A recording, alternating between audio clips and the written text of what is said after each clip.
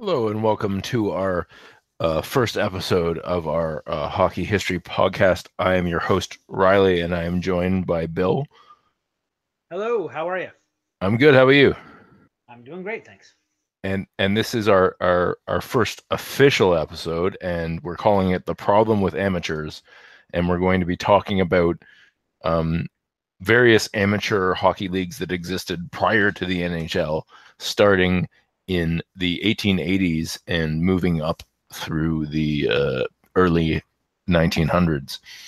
And so this is a interesting sort of challenge because there's a lot of things that were very different about hockey um, back then. And to give you an example, the first league that I'm going to be talking about in a little bit, the Amateur Hockey Association of Canada, they had uh, no goal nets, no crossbar, no boards, and no standard dimensions to the rink.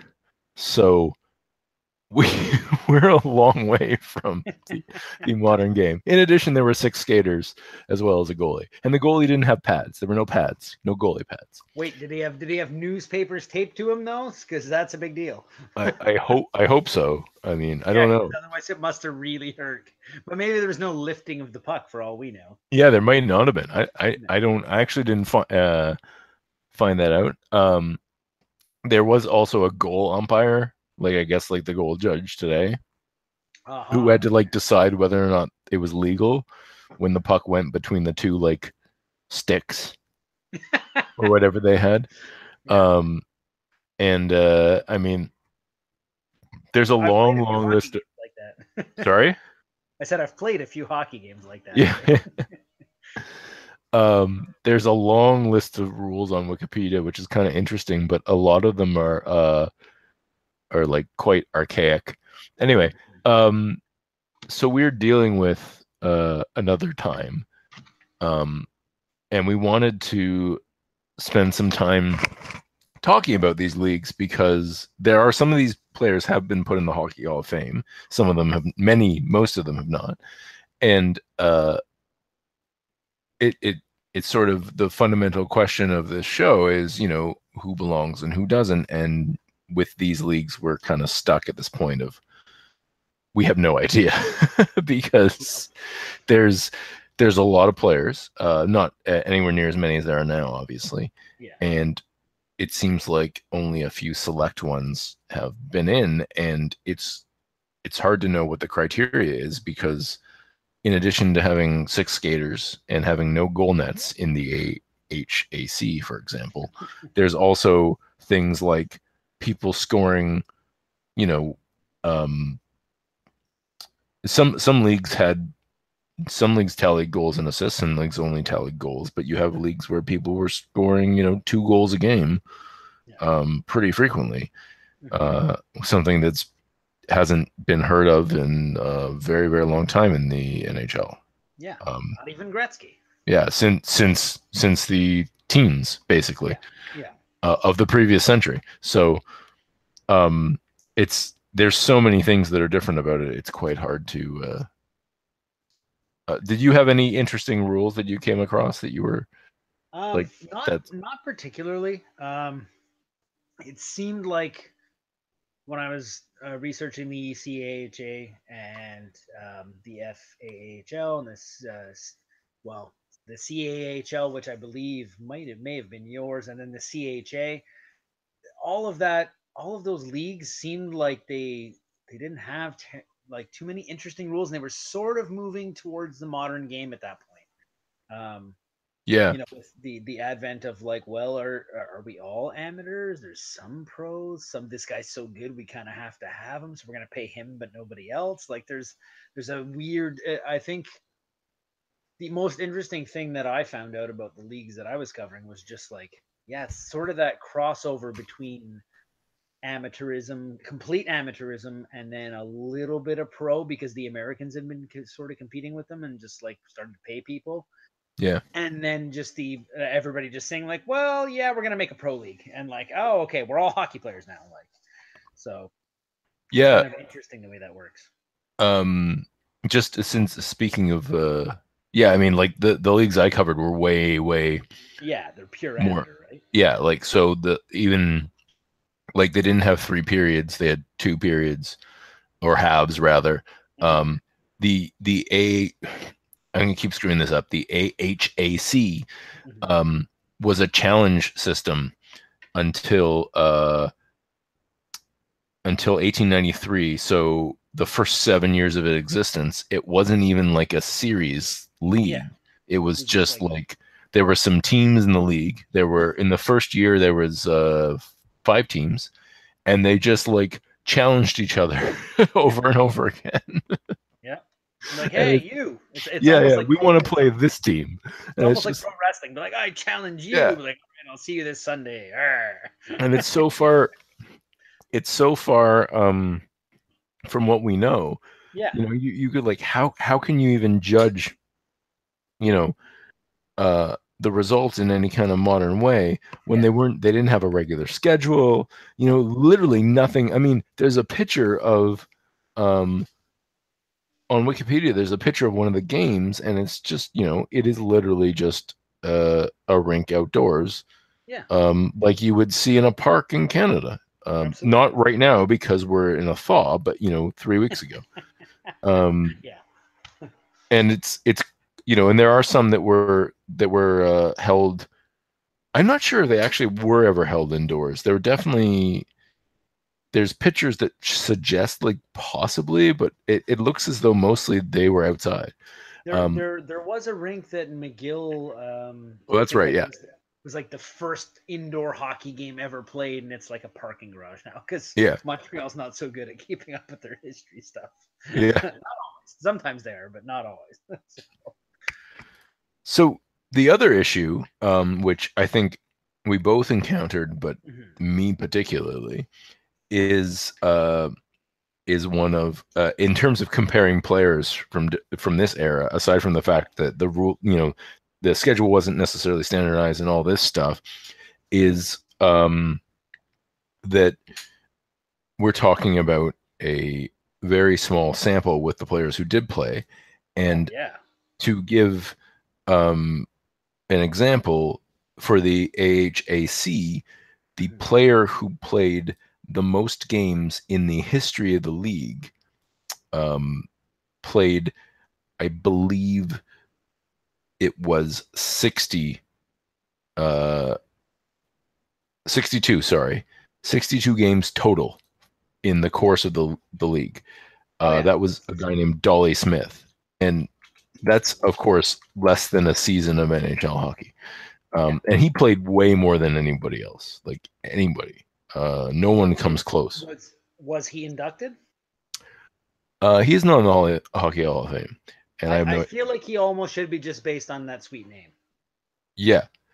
Uh, Dolly Smith, I want that guy in. he also like he was a general in World He War was a One. general? And can you imagine that you're in Dolly Smith's division? Like that's weird. The I general's named Dolly. you know what? I'm gonna get into a whole thing about great names later. So, and there are some beauties where you're Yeah, just like, yeah. wow, that's one of the greatest names I've ever heard. There's some really strange ones. It's But awesome. anyway, it's like this is the guy who is the career leader for the AHAC and for probably most of the early because the WPHL, or sorry, the CHL and the MHA are both they had people who played significantly less. Um, 51 games for the CHL, and those it's you can't say like, oh, that's the standard we can compare it to, because those are like the maximum that someone played. Yeah. Most of them played 20 games or less than that. And in fact, most of them didn't play 20 games. Most of them played even less than that. Because I guess people, like you were saying, people kind of drifted in and out based on where they could get work. Yeah, And totally. they were there and then they weren't there. I mean, you got if you were to do the top 25 in games played for the AHAC, you get into the single digits in terms of games played. Oh yeah, and I kind of have a feeling it was back in those days. Like, well, we've all got a job, so Yeah. when's the monthly game there, chaps? Like, Yeah, exactly. Yeah. Like, and you would just show up, and whoever could show up would show up, and it's like, oh well, this really good guy can't show up on that day, so we're not going to play that day, and then just it becomes like a let's meet once a month. It's a club, and then maybe they played a bunch of like games that didn't count in between. Maybe they played a bunch of games that were like, oh, we'll play this minor club while we're waiting for the like actual other club to be ready. And like, so they might have played once a week, and just like it was whoever shows up. They're like, but this one, everybody showed up, so it's official. See, man. So, and also because the AHAC was a challenge system, you have completely different records. So the Montreal Victorias played 7 games, whereas 2 of the members of the league played 1 game. What? It doesn't make any sense. Yeah, so just like it seems like it's a.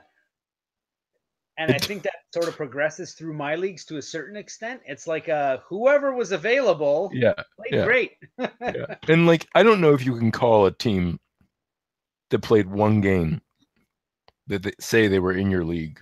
Yeah. But they do. In fact, both of them won. All the guys are just like, well, we've got these jobs at the mill, and it's opened again, so bye. Yeah. Both the Montreal Hockey Club and the Ottawa Hockey Club won their one and only games in the 1887 AHAC season. So they're perfect. Yeah. They have 1,000 records. Yeah. They're very, very good. Okay, so we know the rules are weird, and we know the sample is terrible, but we're still going to talk about these guys at least a little bit. Yeah. And I'm going to start with the second ever amateur hockey league, the Amateur Hockey Association of Canada, and it's notable because the first amateur hockey league was like a hockey league in Kingston. Like, it was just Kingston. In Kingston, and presumably it was a couple teams in Kingston. It's so underknown that there isn't a Wikipedia page about it. Have you read Stephen Harper's book on hockey? I try not to read anything that he's me too. Done, but I haven't read it either. So I'm wondering if he like wrote about it. I don't know. He's quite the historian. Yeah. I feel like maybe I should have just like at least got it out of the library to see if he wrote about this Kingston, Ontario Hockey League. But I didn't, because like you said, I try not to read anything by him. That's for Americans. That is that former prime minister. Oh yes, and for all the negative things that have been said about him, and I've had plenty to say, at least he wears a shirt most of the time. So it's true. It's my Trudeau dig. Yeah. Like, he's doing great in that I think he's better, but he's still kind of just focusing on the I'm pretty, I do some stuff. But like, do more stuff and stop being pretty. Yes. They should definitely actually pass some legislation. Yes. So it was the second ever amateur hockey league. It was the first championship hockey league, but so it's the first league that actually had a title that could be won in the course of the year. But like I said, for the first 7 years of its existence, it was a challenge system. Yeah. And I find that really weird. So I think what happened is the winner of like a team either got to challenge or was then challenged. And so oddly, in the first season, the team that played the most games and actually was 6-1. They won 6 games and they lost the championship. Oh man! So they played 7 games, and the team that won the league finished 2-3. Jeez. So clearly, at some point after season of this, they realized that maybe just having a challenge doesn't make sense, because like, how could you have? I mean, at least in the next season, they had a set. They all played 6 games, but like, they must have realized at some point that this is, you can't have the second best team winning the championship because they won the last game, of the season. So they eventually, future seasons would have presumably the team with the best record generally would win, but it was more. So like in 1890, the Montreal Hockey Club won, and they went 7-0, and they just got challenged by 3 other teams, and they won every game, and so they didn't need to. And then there were other, I don't know. The whole league it's clearly very disorganized. Like you were saying, Bill, I think teams existed when they existed. If they didn't have the players, they probably just, the game didn't happen. And but that doesn't mean there weren't lots of players and lots of scoring.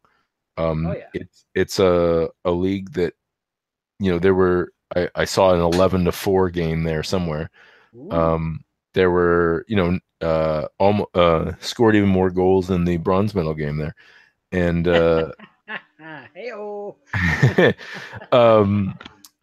So look at this guy watching the bronze medal game. I was at work. Yeah, it was on super early, so I can't remember what day it was. I was basically, as soon as they weren't going for the gold, I was just like, well, all right, whatever. I'm a little bit bitter. I was like, I hate the Czechs. I'm probably gonna get mad if we lose. I'll just not watch it. Like, oh, we beat them, great. Take that, Czechs. So just to give some idea of what we're talking about here, the AHAC produced only 3 Hall of Famers, and these Hall of Famers are hilariously were not stars of this league at all. Really? So they all went on to play in other leagues. Okay. So we have a guy named Graham Drinkwater who played the 4th most games in the history of the AHAC, which would seem like a lot, but is literally half of the guy who played the most. Wow. And he finished, I believe, 30th in points. No, that can't be right. No, that is a mistake. Not 30th in points. That's the next guy. 6th in points. Sorry, that makes way more sense. And he finished with a .97. PPG, GPG, same thing. Yeah. Goals per game. They didn't have assists. Game, he's a beaut. And then and then we have Rat Westwick, who was in future leagues, pops up a lot. He was 13th in games. Yes, because he was in like every one of these leagues, which I think is why he's in the Hall of Fame. And then he was a .88 PB goal per game guy. Very nice. But he played in only 16 games, which is basically a quarter of the most anyone played. And we have a Harry Tree, I'm not sure how to pronounce it. It was 26 in games, 46 in points, and .33 goals per game, which makes me think he must have been a cover point or a rover or a point. He was just a straight point. Yeah, hell of a point. Yeah, and it's funny because these guys, like, if you hear me saying that, the only one of these guys who's like a notable player for this league was this Graham Drinkwater. Yeah. The rest of them were barely in the league. Rat Westwick played 16 games, and Harry Tree played 9 games, and then we have the infamous Dolly Swift, who played 62, and scored .9 goals per game, which sounds impressive until you see the other guys. Yeah. Here's a guy with a great name, Haviland Ruth. Ooh, that's a great one. Yeah. Who this guy played in only 23 games, so 1/3 of what Dolly Swift managed, but scored 1.7 goals per game. Yeah. So was clearly a star, as much as you could be in this crazy league with a very inconsistent schedule and various other things. Anyway, there was a bunch of these guys who excelled in this league, but who were not ever considered for the Hall. And the only thing I can think of as to why is that this league was just not organized enough. When the Hall was deciding who to put in this league, there wasn't enough consistency in terms of literally everything about it, I think. Um, Yeah. Given, everything we know about, like the fact that they didn't, like I said, I'm not even sure they ever played indoors, and they had no boards, and there were so many. This Haviland Ruth guy, um, he oh sorry, he was a rover. Um, Yeah. he he's not in the hall, even though he was far and away of all the players that I could find, he had the best, far and away the best goals per game of anyone who managed to play at least 20 games in this league. Because I had to cut it And off somewhere, yeah, right? Because the next highest goals per game is I played 3 games. So, but he's been yeah, deemed not, for whatever reason, the Hall decided this league wasn't serious enough. I don't know. I find the fact that this guy and Dolly Smith are not in the Hall of Fame to be a little weird, in yeah, that this was the first. Yeah, it has its problems, but it seems to have been the first really organized yeah. Well, league. and you know what? There's something that I found in my research that I kind of have a feeling that by the time the hall became a thing, they almost couldn't find anybody alive who remembered seeing that guy play. So he had no votes. We're just like, Well, whatever. and the Nobody thing ever saw is, that guy play. when was the Like first induction was in what, the early 50s? 1945.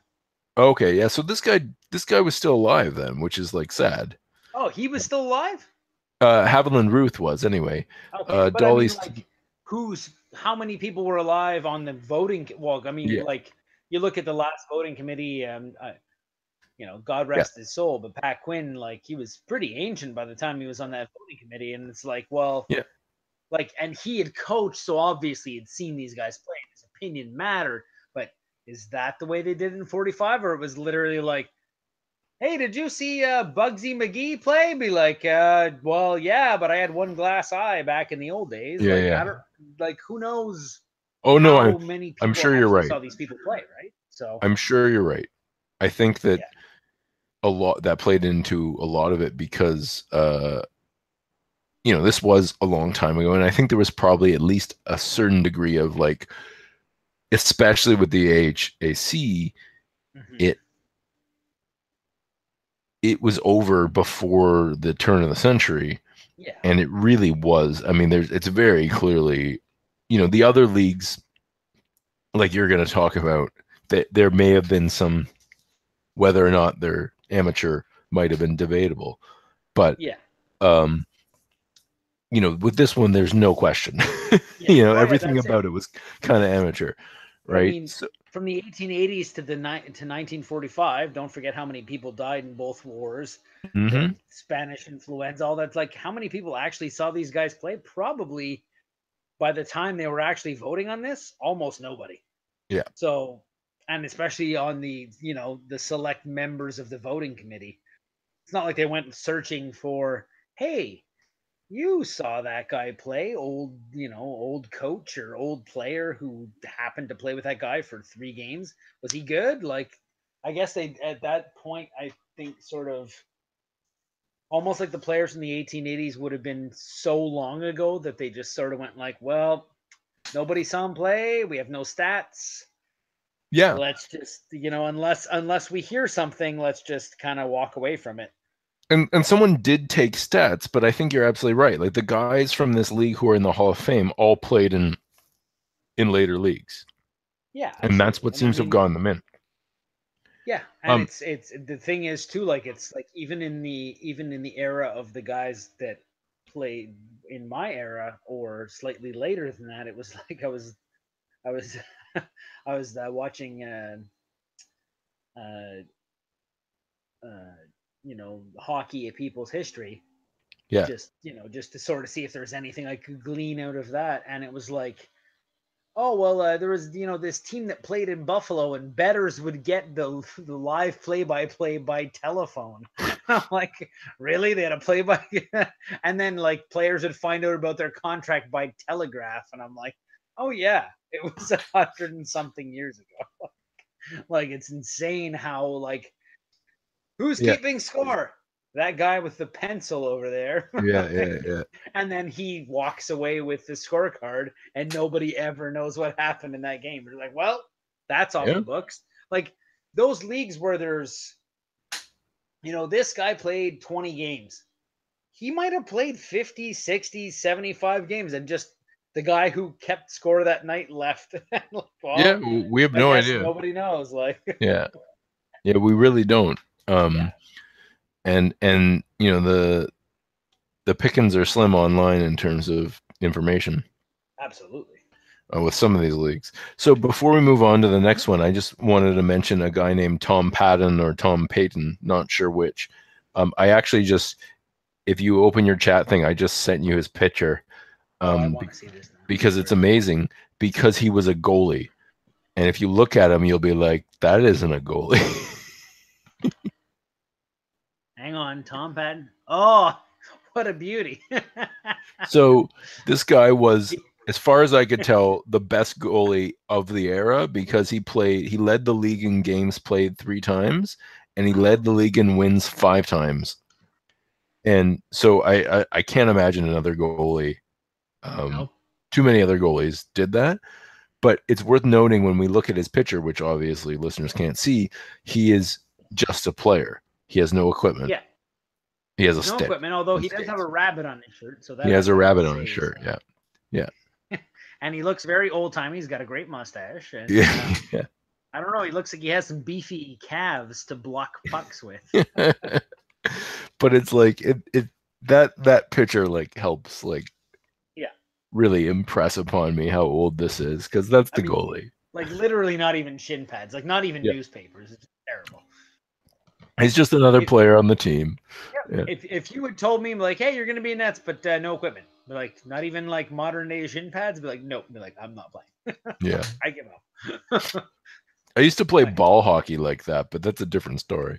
Yeah, we've all taken an orange ball to various parts of our bodies, and it's always horrible. It's like that's your living, and oh, by the way, you're an amateur. You don't make any money at it. Be like, oh, terrible. I'm not going to do this anymore. So I imagine he would have played for some sort of sporting association. I believe it was a hockey. 1854, Montreal, Lower Canada. My God, he was born in 1854. Yeah. Good Lord. That's amazing. Sorry, I just checked out Wikipedia. No, I know. He's fascinating. He's the only goalie who played a lot that had a Wikipedia page. The rest of them who played in the AHAC, they're apparently not notable enough for Wikipedia pages. Oh, I basically didn't even look at goalies because they're just like. Yeah, well, I generally didn't either. I just saw that guy and I was like, well, this is interesting. Yeah. What did a goalie look like? So up next we have the Manitoba Hockey Association, also sometimes known as the Manitoba and Northwestern Hockey Association, the Manitoba Professional Hockey League, and the Manitoba Hockey League. This is a podcast about amateur hockey, but this particular league is notable for basically being a hybrid. It was amateur for 10 years, and then it went pro. Sorry, not for 10 years, for 15 years, and then it went pro for 4 years, and then I guess they didn't want to pay people or something, and then it went back to being amateur again. But by the time it went back to being amateur, there were a whole actual like competitor leagues. So, but by the time it went back to amateur in like 1910, so you're getting into NHA territory there. So presumably they may have lost some of their talent, but to just get an idea of how like all over the place this league was, two teams from the MHA won the Stanley Cup, but a bunch of teams won the Allen Cup, which is the men's amateur senior trophy. So when it reverted to, I don't know how old the Allen Cup is. I should look that up. The Allen Cup started in 1909. So when the Manitoba Hockey League reverted back to amateur, it then became one of the first competitors for the Allen Cup, which still exists today. So it's a weird hybrid thing. in the first 10 years of the league history, there were 2 hockey teams in it. 2 years there were 3 teams, and there was 2 teams, and they were both in Winnipeg. Sounds like a lot of garage leagues I played in. Yeah. I don't like they would play each other 4 times. Yeah. And the team that won in the case of the 1901 season, all 4 of those games would go on to be Manitoba's competitor for the Stanley Cup. Wow. It was a very different time. Well, yeah, but that was like Manitoba's like about as far west as we went, right? Yeah, and the other thing is that like they were an organized hockey league, and there weren't many. You know, when they formed in 1892, they were literally the 3rd major hockey league, well, 2nd major hockey league ever, and like they beat out a couple of the other leagues we're going to talk about by a number of years. Wow. And so they competed for the Stanley Cup with, I believe, the AHAC champion at one point. Yeah. But mostly that was the AHAC once the Stanley Cup was introduced, of course. And unlike the AHAC, players did go from this league to the Hall of Fame. 5 players from the Stanley Cup winning Winnipeg Victorias are in the Hall.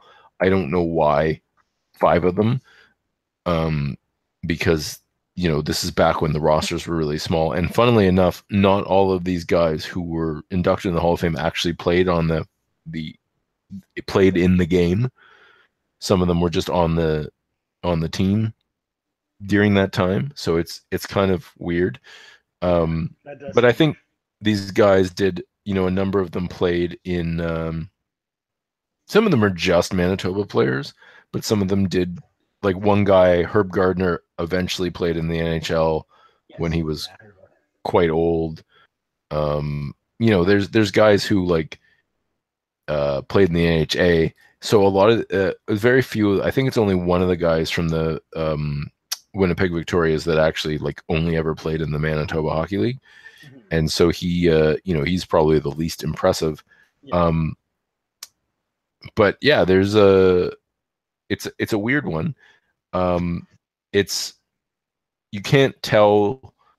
Not only do they not have their league stats available online, unlike the other leagues we talked about, and like if I had actually found them, basically I would have had to completely. I did already compile all the stats, but like compiling the MHA stats would have taken, I don't even have like the stats for like half their seasons. Basically, they're not available online, and so there's no point in even looking into it. And so basically, it's a league that like. I think what happened was because it became a men's senior league after the 3 or 4 seasons where it was pro, it just sort of became, viewed as one of these lesser.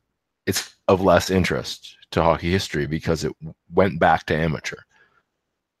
Yeah, I could see that. Yeah, that's my guess anyway. Right? Like, or at least it was trending towards professionalism. Yeah. And so eventually by the time they folded, that's the Pacific Coast Hockey League, which we're going to talk about in a future episode, and the West Coast Hockey League, which we're going to talk about in a future episode, had both come into existence. And that's where the pro players were playing. Yeah. The Manitoba League probably became a feeder for those in its last couple years, because this, like I said, this league existed for about 31 years, which is, significantly, it's a lot better than the 12 years the AHAC existed for. But a lot of this time it was just a feeder league for the, its status as one of these pre-NHL amateur leagues was only in its first few years of existence, or first 15 years of existence, and for much of that time there were 2 teams. So it's hard to like look at it seriously isn't the right word, but like it's more like you look at this and you're like, what can we possibly learn from this, right? Like, if the Winnipeg Monarchs had a star, You know, or that's the wrong team. I should pick the Winnipeg Victorias had a star. We don't know anything about them because the records they have is them only playing the Winnipeg Hockey Club over and over and over and over again. You know, like, yeah. What does that say about them? Yeah, it's just like, well, we beat this team 7 times in a row, so we're great. But, well, yeah, that's great. But there's one team. They could be shitty.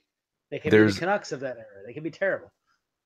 There's a you know, there's a thing that happens to all human beings, which is that if you're in a particular place, physical location, and you only ever practice your craft or your sport against people in that location, and you're very, very good, you become convinced that you're excellent. And it's only through, you know, experiencing the outside world that you realize whether or not you actually are. And I mean, that being said, this league did produce 2 Stanley Cup champion teams, one in 1896 and one in, I believe, 1907, when actually that one was a pro team, but still, so that's something. But like, for the most part, they were just playing each other. It was kind of incestuous, and you know, it's kind of like, it's a bit of a nothing league. It's hard to like really, you know, if I'm not, like I said, there's a bunch of players who did actually go to the Hall of Fame. 5 from the Winnipeg Victorias, which were the amateur team, and then 9 from the Kenora Thistles, who were the pro team. But like, if any of these guys were denied being in the Hall, I wouldn't be bent out of shape because of this league's like weird history, and you know, things, right? Like, just so. So old, like, it's just so old. Yeah, it's so old, and they only had a few seasons where they had more than 3 teams. I hate to quote Happy Gilmore, but like, just so old. Yeah, so old. So old. You can't take her house. She's too old. Like, that's the whole league is just like, yeah, it's pretty old. You might have been great, but like, my God, like, does anybody remember this? Did we have any sort of, like, nobody took notes, and if anybody did, they walked away with them, and they got lost forever. Nobody ever found them. Like, well, and the one site that tried to document this league, whoever was paying for its hosting stopped paying the bill. So, because I found a link from Wikipedia to like a place's like early MHA stats, and like, ooh, exciting. No, site doesn't exist anymore. It's dead. Yeah. Go find it in the library, jerk. Yeah, exactly. Read a book. Yeah, read a book, probably by your former prime minister. Yeah. So the last of my leagues is the Canadian Amateur Hockey League, which is the next one, second from. Oh yeah, so chronologically we were skipping the Western Pennsylvania Hockey League for the simple reason that it was semi-pro, and we're going to talk about it in the pro episode. Exactly. So this one was the next amateur one in Canada. It was only around for 7 years. It was the follow-up to the Amateur Hockey Association of Canada. So it was actually formed out of, when that league dissolved in 1898, the CAHL was formed from it. This is a very different beast. They had a bunch of teams, and those teams stayed relatively the same. They had a schedule.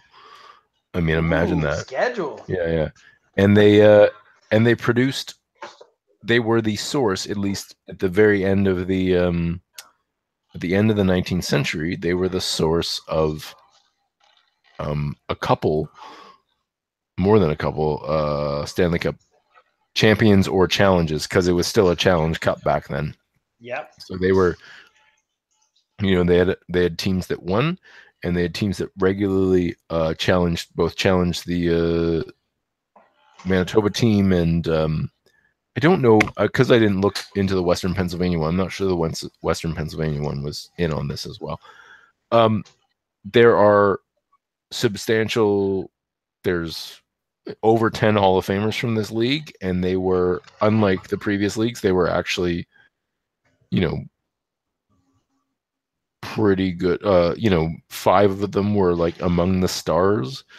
So unlike the AHAC, some of these guys were actually star players in this league. And I think you're right. When you said that people don't necessarily remember the first one, I think one of the reasons this league produced more stars is there's more of a record, and more people were like, when it came time to induct people, they were like, oh yeah, I saw him play at the end of his career or whatever. Yeah, totally. Yeah. So we have Russell Bowie, Harry Tree was in the AHAC, and Rat Westwick from the same league. We have Bruce Stewart, yep.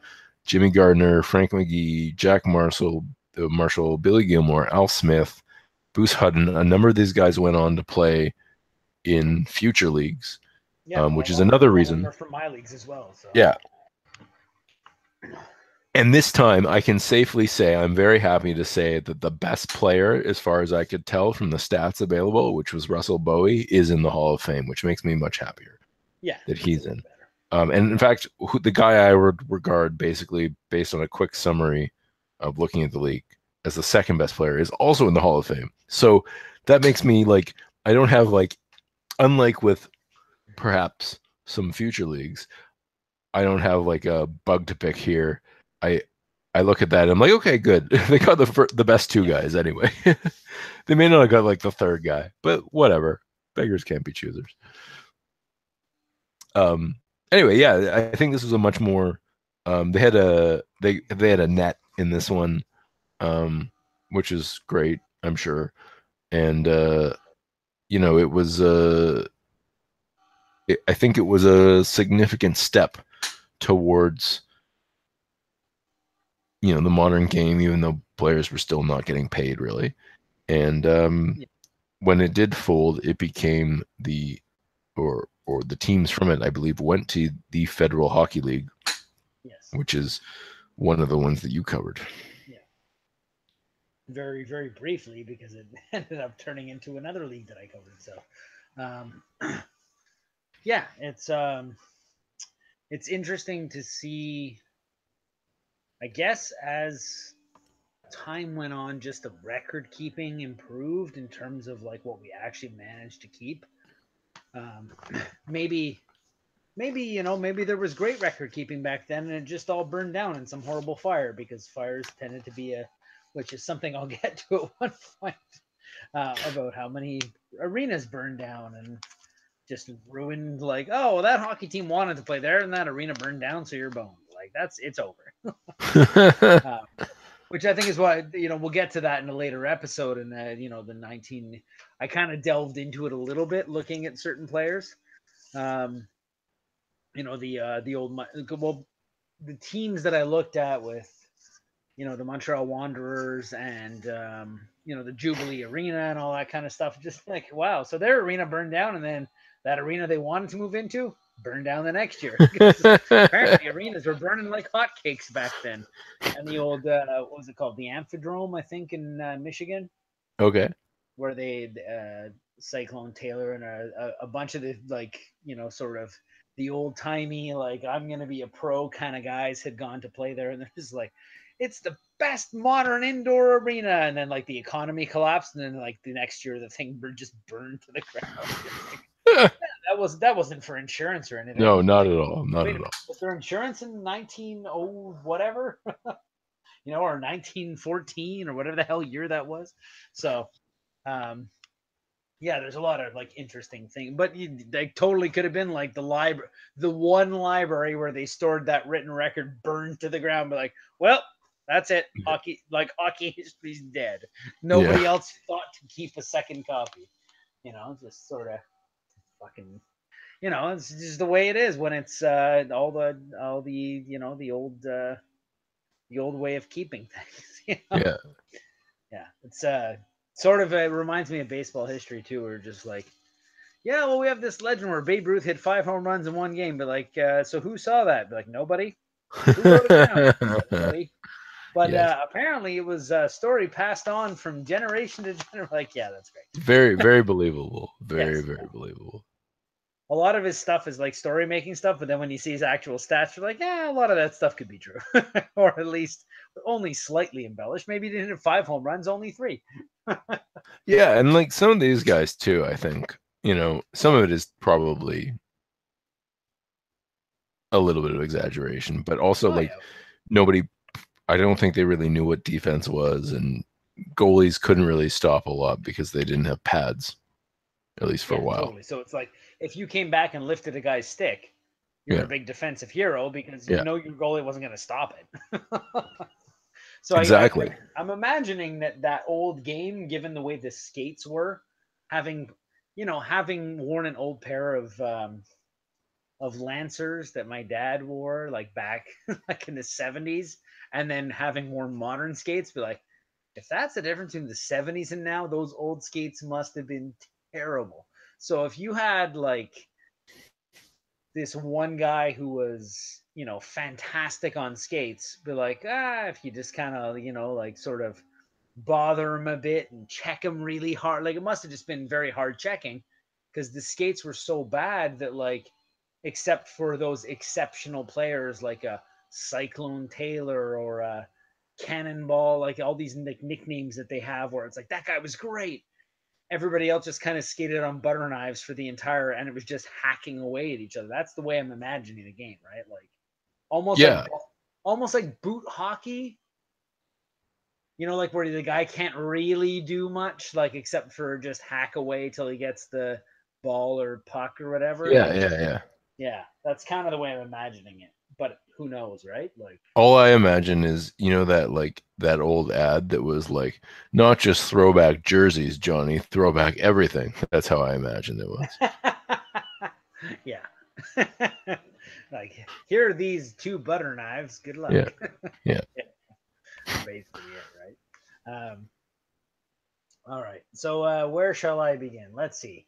Okay, so I have the ECAHA, sometimes called the ECHA, because they dropped the amateur because some of them were not at some points. Basically was sort of an amalgam of the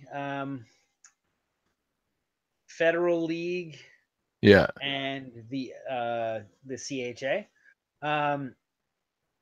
At two different points of it, right? Like at one yeah, point, it was the Federal Hockey League, the CAAHL, and the Federal Hockey League, which is not a Slapshot reference for those of you who are listening who are possibly getting drooly out there. No, there were no fights, at least not that we know of. Actually, you know what? There probably were a bunch of fights.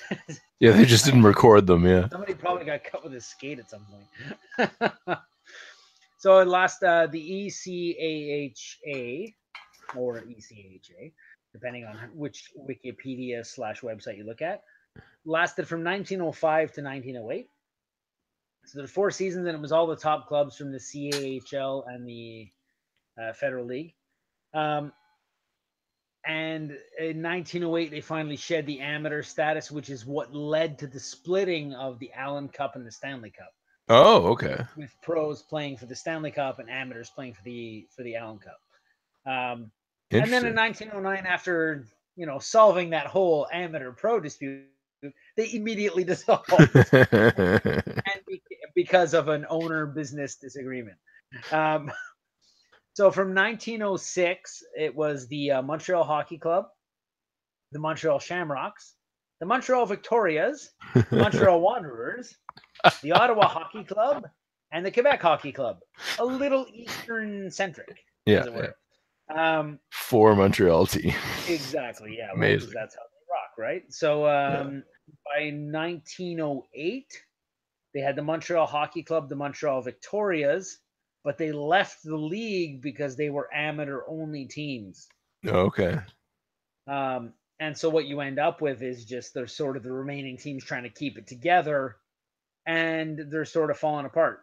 So the league winners and possibly Stanley Cup winners, 1906, were the Ottawa and Wanderers tied, and I believe they're named for that year as Stanley Cup co-champions.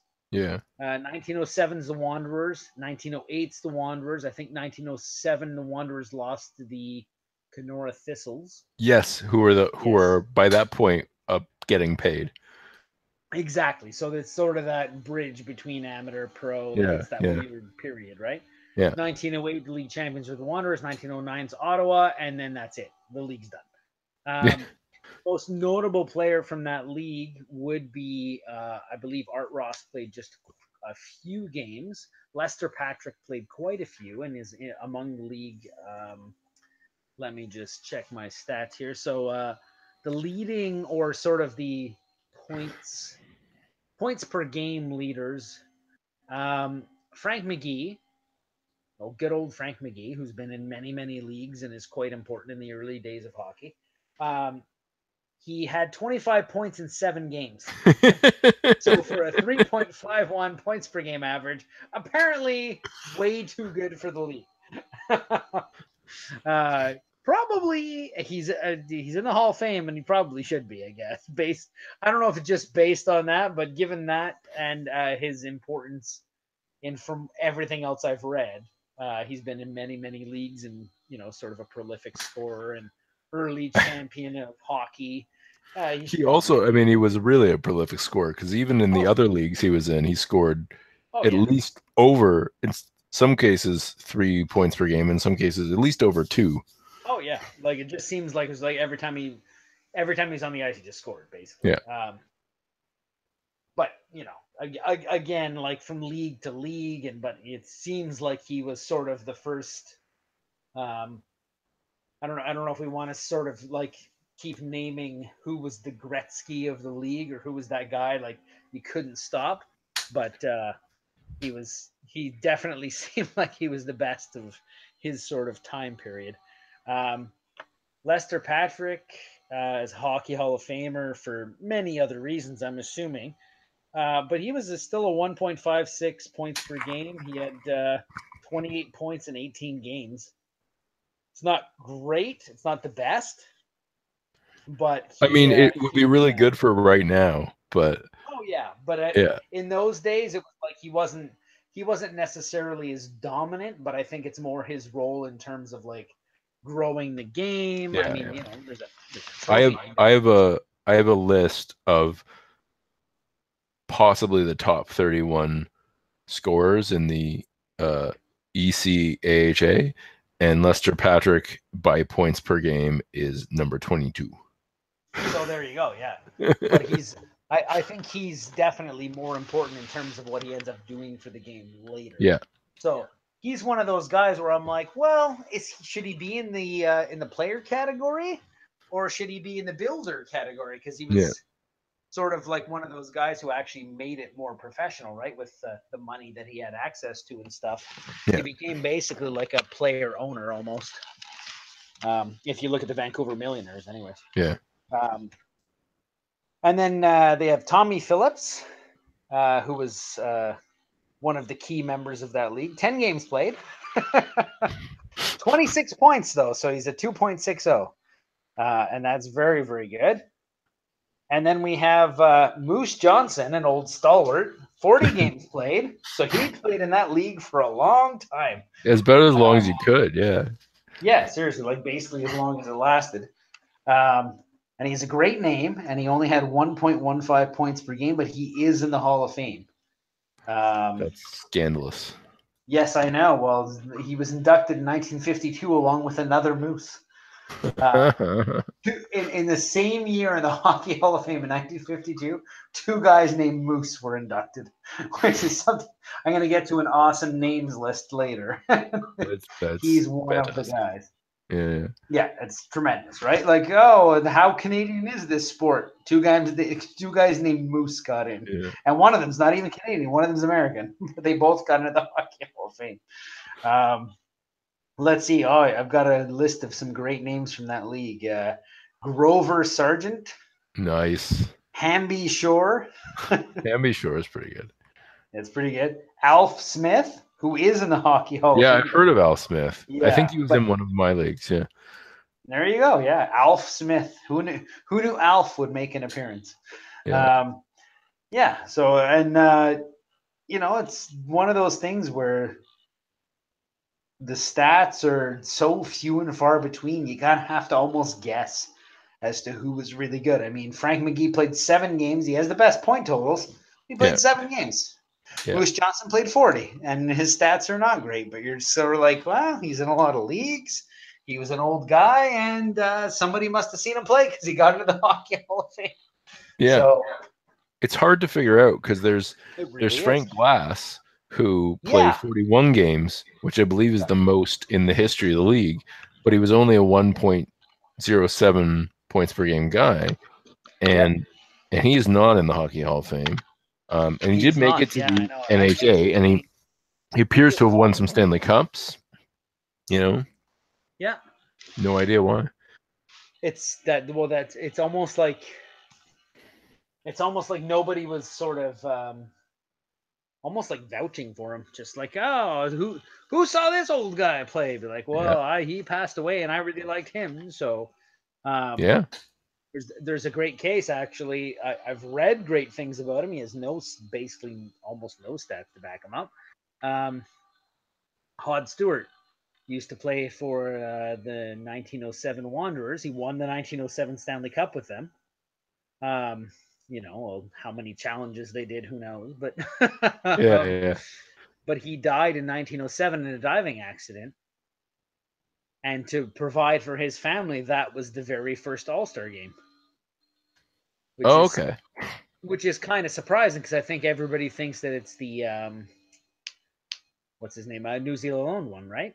Yeah, yeah, Yeah. yeah. So it's the actual very first All Star game was in like 1907 Huh. because he had died, and they're like, let's give his family some money because they've lost their provider. Women didn't work. Like, must have been Yeah. a tragedy. Like, it's horrible. Um, so and apparently, like, people used to say he was a fantastic player, but he doesn't have that much proof. And you look at his numbers, at least his pro numbers are, I mean, Yep. I don't, we haven't done a deep dive on the pro leagues Yep. yet, but his pro numbers are, point per game. Mm-hmm. And Oh yeah. his amateur numbers in the CHL are awful. Yeah. They're less than a It's point per game, which, like, in that probably league. because they didn't count assists or they didn't, Yeah. it's Yeah, well, that really is true. weird. Yeah. Who Yeah. knows how much of this, that's the problem, is like so much of what we now regard, now we would like be able to track talent wise. Yeah. We can't back then because most of these places were only doing goals. Yeah. That's it. So it's just we really have to go almost on like someone's word from back in the day that he was, oh yeah, that guy was great. Art Ross was like an olden day Bobby Orr. I'm just like, well, I don't know. I never saw him play. Yeah, Like, yeah, I think he was very important in terms of like the way he tried to get in terms of players' rights, and he obviously scored quite a bit. But like, I guess he should make the Hall of Fame just based on his scoring. But it seems like the fact that he has a trophy named after him and he was awesome, and it's like, yeah, well, maybe he meant more to the players than we think.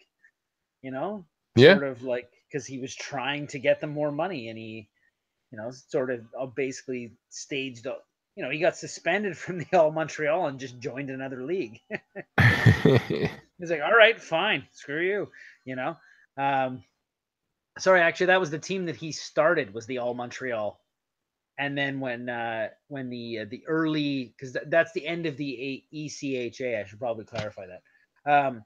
So in 2009 2010 sorry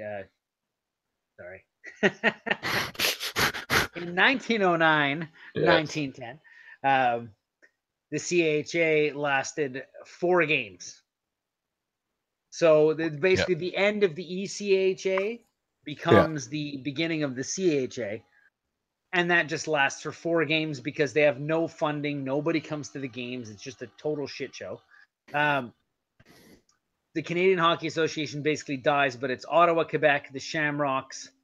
They all decide to leave after these games because 800 people show up at a game. 1,500 people show up at like the game of the Stanley Cup champions, which was Ottawa. The Cup champs get 1,500 people for a game, and there's all these arena disputes, right? Like it gets sort of it gets sort of very contentious between the owners. Yeah. And this league is like so unbalanced because some of the teams are brand new to the league, so they have like no players, and some of the Yeah. teams are, teams who've won the cup. so, Yeah. so you get like Ottawa. Ottawa's goal differential after 3 games is 44 and 12. So they're plus 30 after 3 games. And then Montreal, Le National, which was the early precursor to Les Canadiens, as in they made a francophone team. They were Yeah. minus 25 after 4 games. That is amazing. And I'm like they didn't get like totally shit kicked in all their games, but there were two Just a games few. against like Ottawa and the Shamrocks where they just got smoked by like 10 goals, like minimum 10 goals. Like they just got smoked. So That's it's like, amazing. well, what kind of league is this? And then people didn't show up. Yeah. So basically, it creates this ECHA split where the Wanderers wanted to change arenas to a smaller arena called the Jubilee Arena. And Ottawa only wanted to play in the Montreal Arena. They're like, we're not going to, like, the owners are basically, we're not going to make any money if we play in a this many seat arena. We're the Stanley Cup champions. We should be like, people should be packing the place. Like, we Yeah. should make money every time we play. And in those days, like, it was basically just dollars and cents, right? Like, we put out this much money for our players. If we don't make this much back, we're losing money. Like, Yeah. it's basically all that mattered. And then very, very apropos to today, it was also Ottawa. Take that, Melnick. So basically the arena almost split the entire league. That idea that like the Wanderers, because they had signed a contract, Yeah. the new owner of the Wanderers owned the Jubilee Arena, and he's like, well, I don't want to play anywhere else. And they're just like, well, it's way smaller than where we used to play. He's like, nope. So Ottawa's like, all right, fine, we'll just form our own league. So you have, this new league starts up. You have the All Montreal, which is started by Art Ross, and he's the old captain of the Wanderers. He basically says, I want to stay in this league, but I'm going to form my own team, the All Montreal. And then Le National is the francophone team. There's no fan interest. There's 800 fans at a game that doesn't involve Ottawa. There's 1,500 for All Montreal, starring Art Ross, and Ottawa, the cup champions. And they're just like, nope, this isn't working. Art Ross suspends the entire team of All Montreal. And then, well, basically suspends operations, I guess, as it were. Yeah. And then joins another league under the Halesbury. So he basically just screws off. He's done. And then the Ottawa, Quebec, and the Shamrocks join the NHA, the early NHL. Yeah. The National are offered, like the owners of Le National, are offered Les Canadiens, but they decline because they have a lease with the Jubilee Arena, which had 3,200 spectators maximum. Wow. So in 1918, the Montreal Arena burns to the ground, and then in 1919, the Jubilee burns to the ground.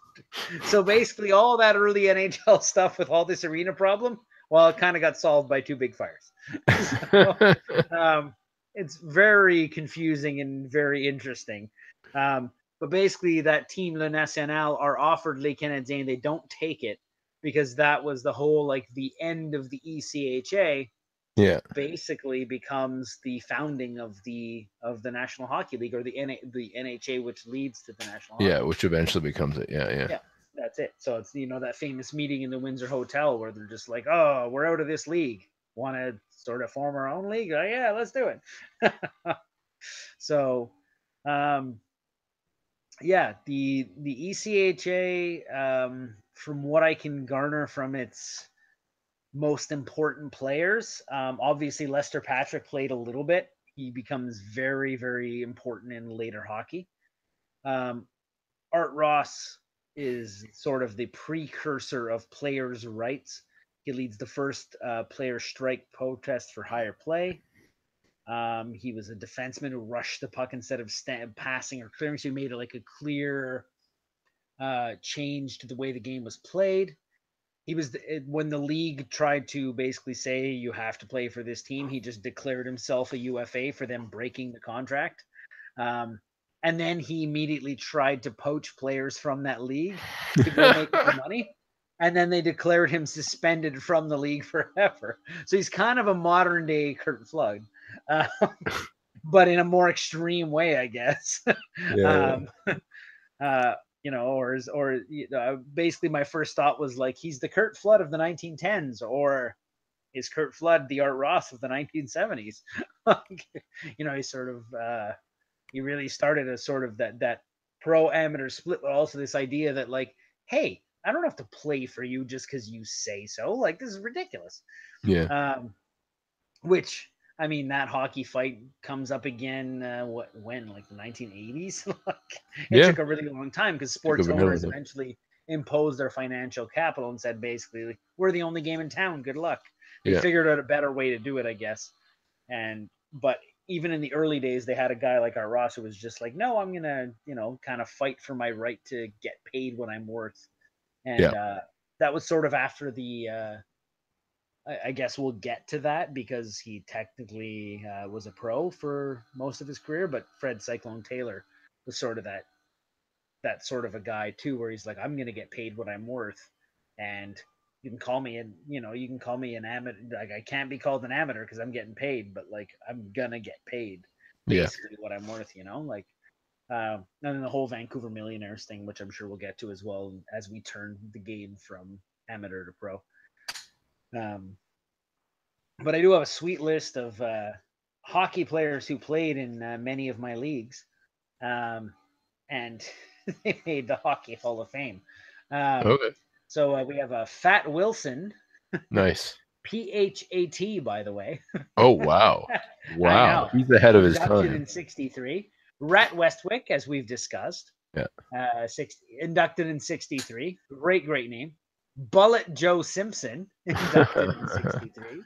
Shorty Green, inducted in '63. Alf Oh, Smith. Shorty Green was in the NHL later, I think. Yes, I believe he was. Yeah, but Yeah. I was just looking at sweet names. Yeah. From that era, right? Alf Smith, '62. Sweeney Schreiner from '62. Oh, Sweeney Schreiner, yeah. Yeah.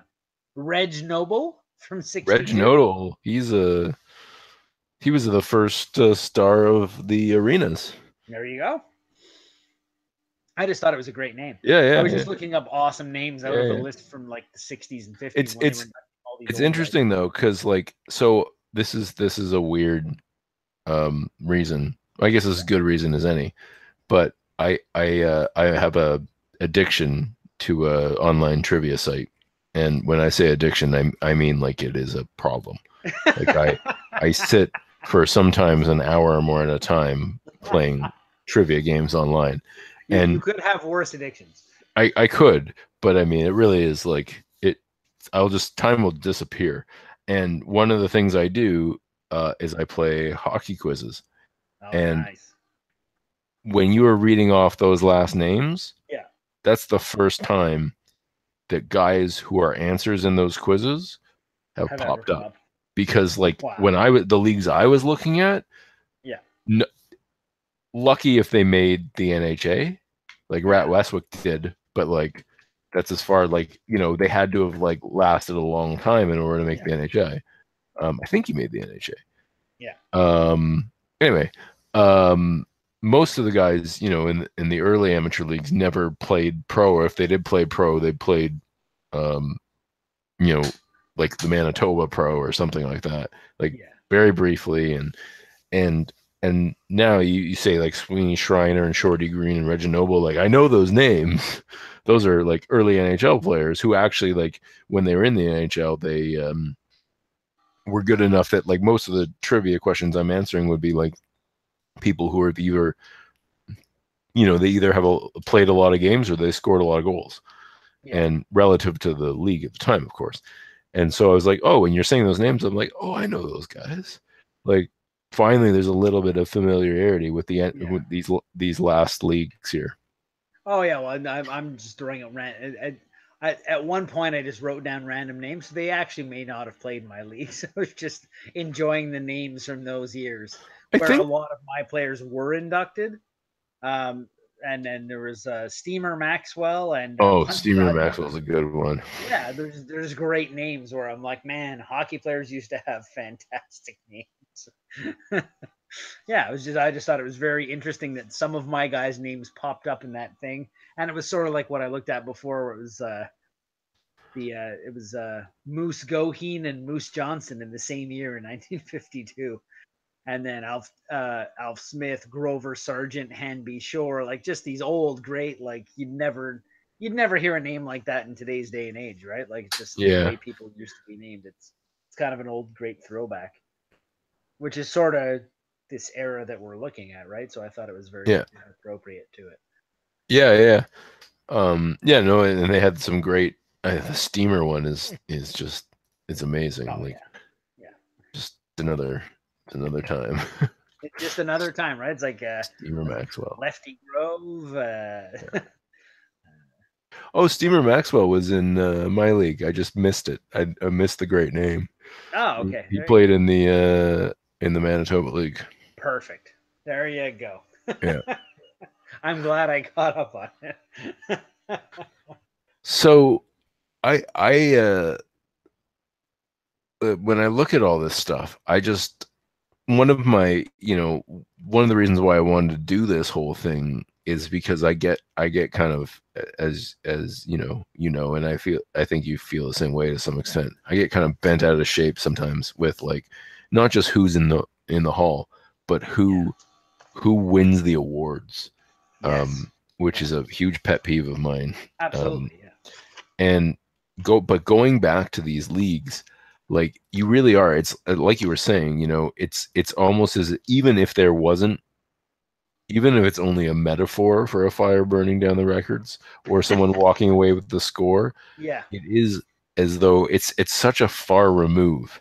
You know, you look at like these guys in these leagues, especially the really early amateur ones, and you're like, I can't really know anything about this without like even if I do go out and not just read Harper's book, but read like all the books that are currently available about like the first, hockey in the 19th century, for example, there's still going to be this sort of wall up between like even between the early pro game and what was being like, I mean, there's definitely going to be some major similarities between the NHA and the CHA and the ECAHA and maybe even the Federal League and the earlier Canadian League, because a lot of those guys played in both leagues, and some of the same franchises played in those leagues, even though some of the,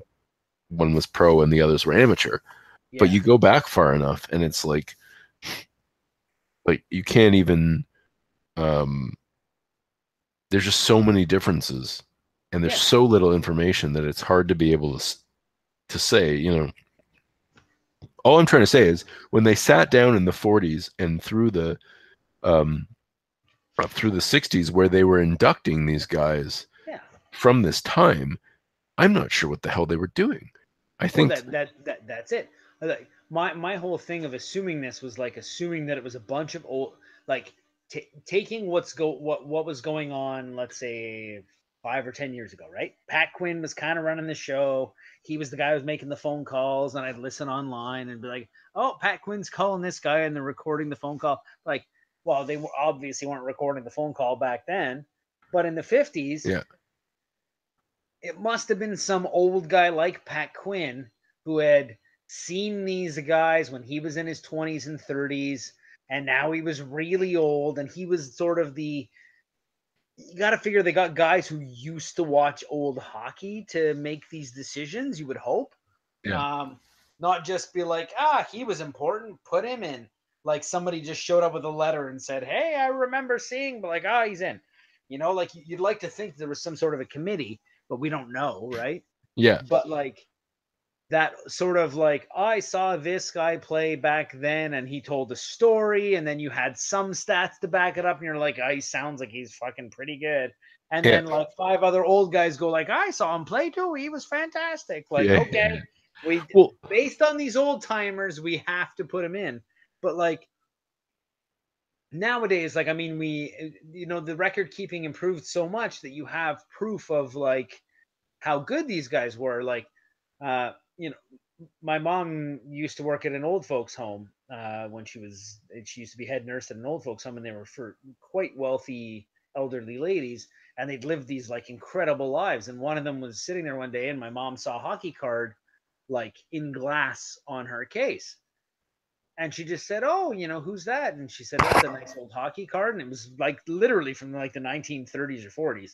She's like, "Oh, that's King Clancy." Like, and my mom's like, "Yeah, but you're Mrs. Clancy." She's like, "Yeah, it's my brother." Like, oh my God, are you like my mom? Like she's like, this doesn't impress me, but my son will find this. And sure enough, it was King Clancy's sister happened to be in that nursing home, and she's like, and this is like an early card of him. She's like, yes, that's one of the first years he played, and blah blah blah. Talked about his career, like just it was like, my God, like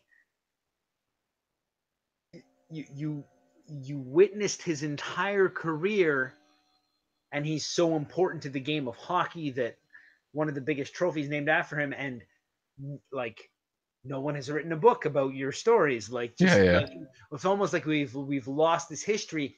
And she was still alive in the 90s and nobody's gotten around to it. And it's like, well, then imagine what it was like in the 50s. You just Yep. like, you take the word of 3 newspapermen and some mailman who saw him play and just be like, it's fine. Well, and in addition to that, you also have this thing where the league does this weird thing, which we don't really understand. Where, I mean, right now there's that 4-player cap, which is not something that I get.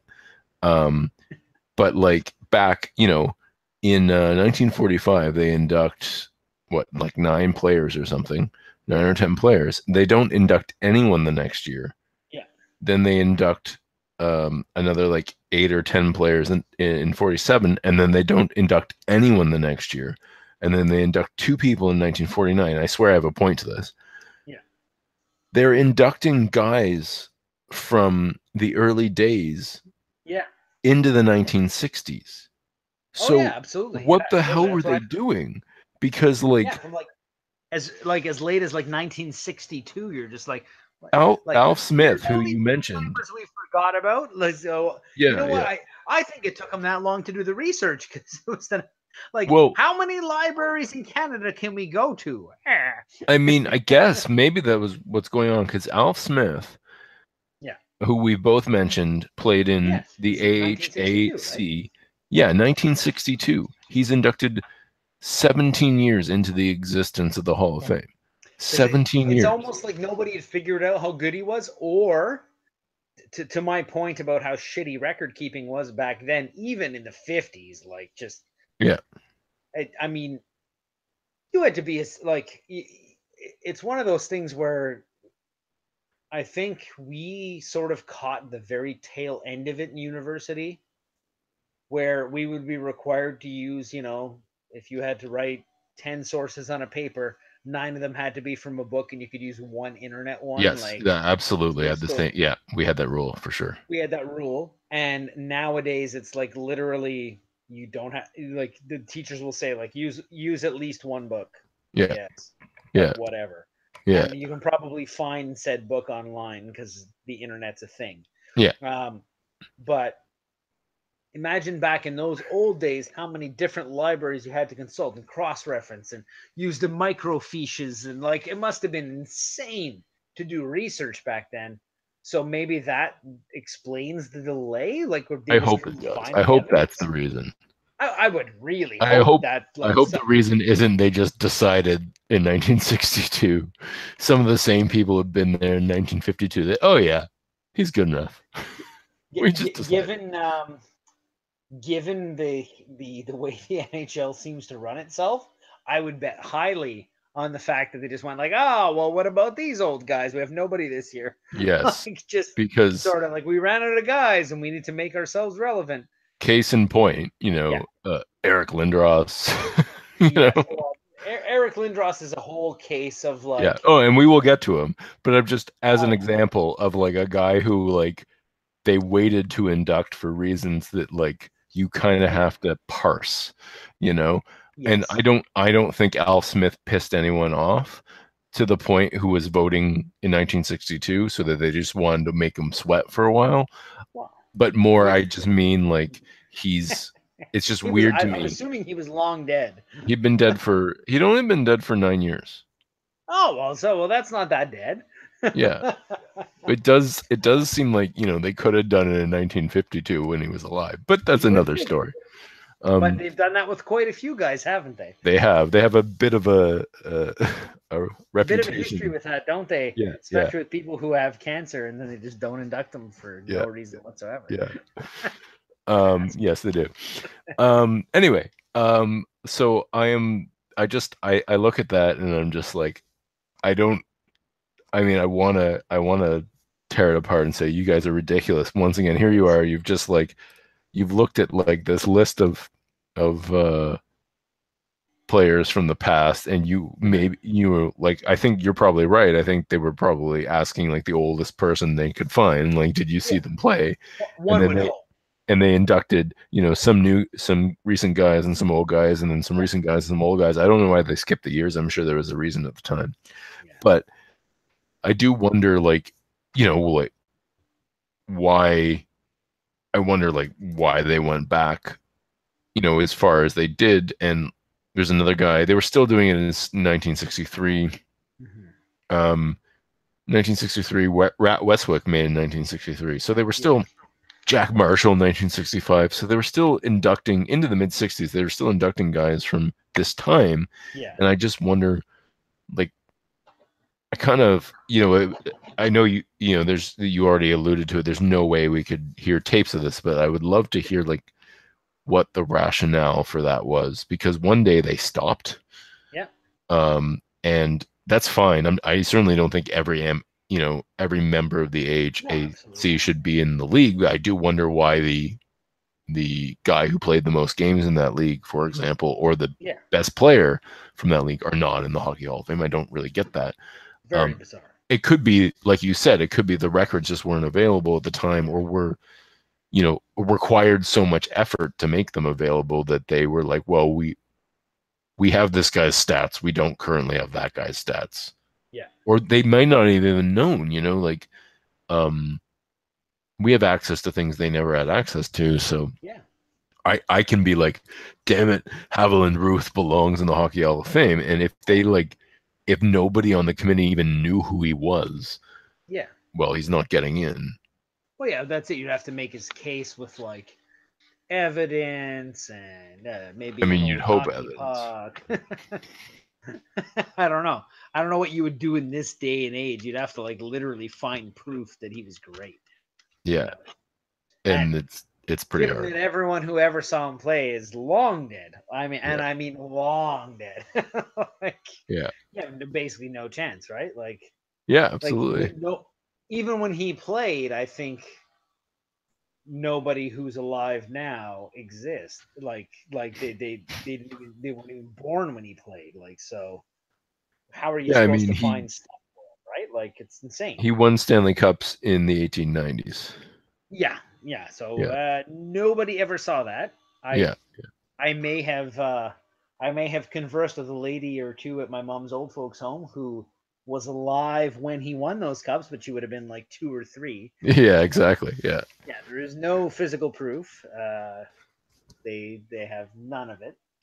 And even the old timey hockey stuff, it's like literally if you were not in the building, you just went on hearsay, right? So like Yeah. there were no cameras, radio. If you were lucky, barely been invented. I mean, but I mean, like, wow, it's like the records are just like when was the typewriter invented? I don't even know.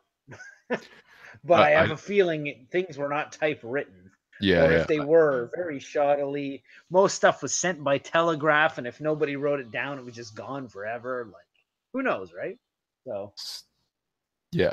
So there was the there was a thing I was reading about. I was reading about the Patrick brothers, where they literally when they got hired for the Renfrew Millionaires was sort of that gap between amateurs and professionals, and they're just like, oh, he's like, I'm assembling, I want my Renfrew Creamery Kings to be the Stanley Cup champions, man.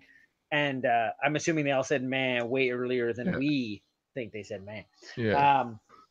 And like they're like, oh well, we sent him our trade demand, like our contract demand, not ask, our demand by telegraph. And I'm just like, what the like, how is this a thing? And he just sent back, okay. What?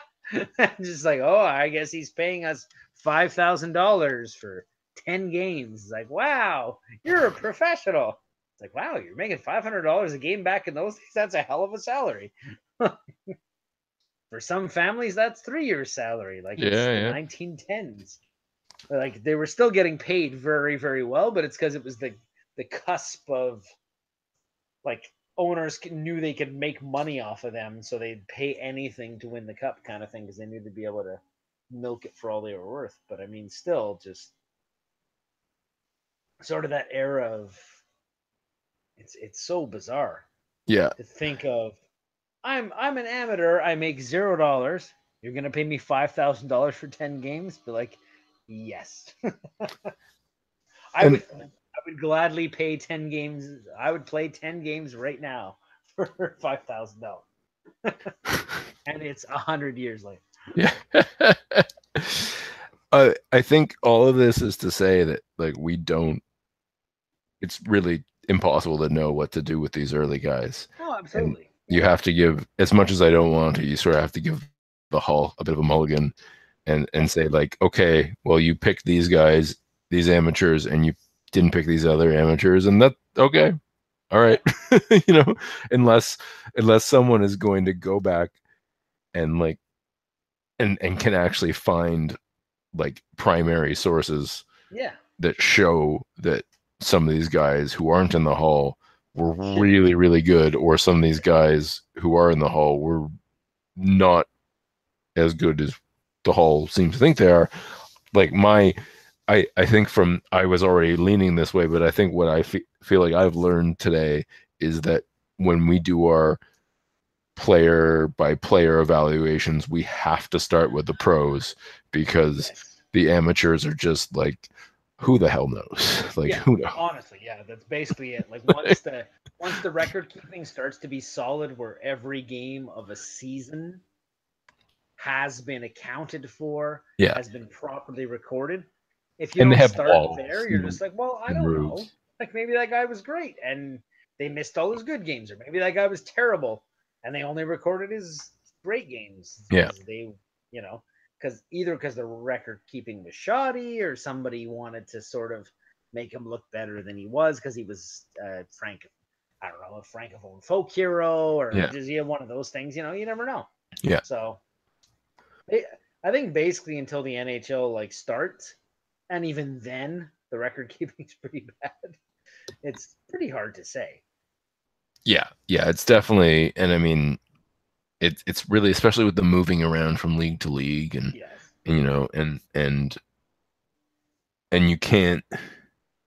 It's hard to blame them, especially the guys who moved for money or work or otherwise. I mean, you can't, like, if they went and played in a lesser league because like it was the only way they were surviving. I mean, you can't really say, like nowadays, if someone willingly, I think not that there's been any, I don't think there's been like any really, really glaring instance of this, but let's say for hypothetical case that an up and coming like John Tavares level, or Steven Stamkos, well, Tavares because he was more famous at the time, level prospect decided strictly for monetary reasons, and I mean like a North American prospect, I don't mean a Russian prospect, decided for monetary reasons to play his entire career in the KHL.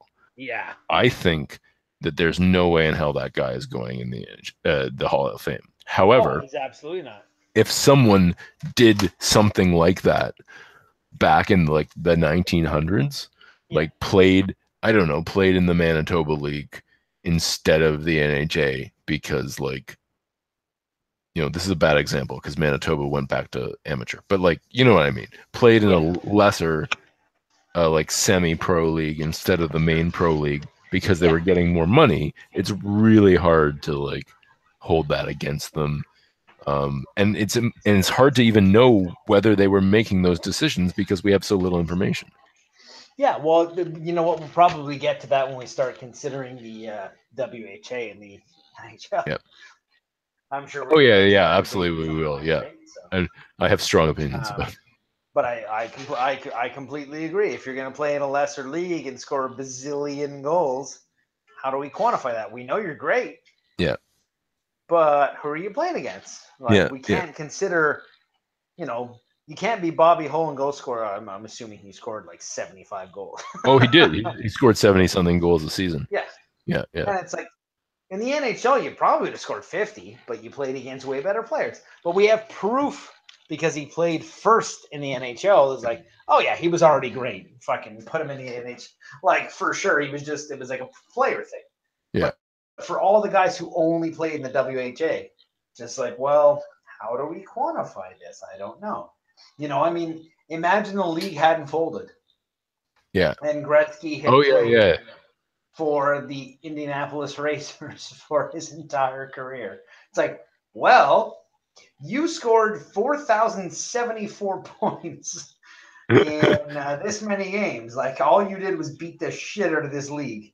We have no idea how good you are because you never played against the best, except for obviously we would have put him in, the Canada Cups and stuff like that. He would have scored bazillion points. But wow, this guy's great.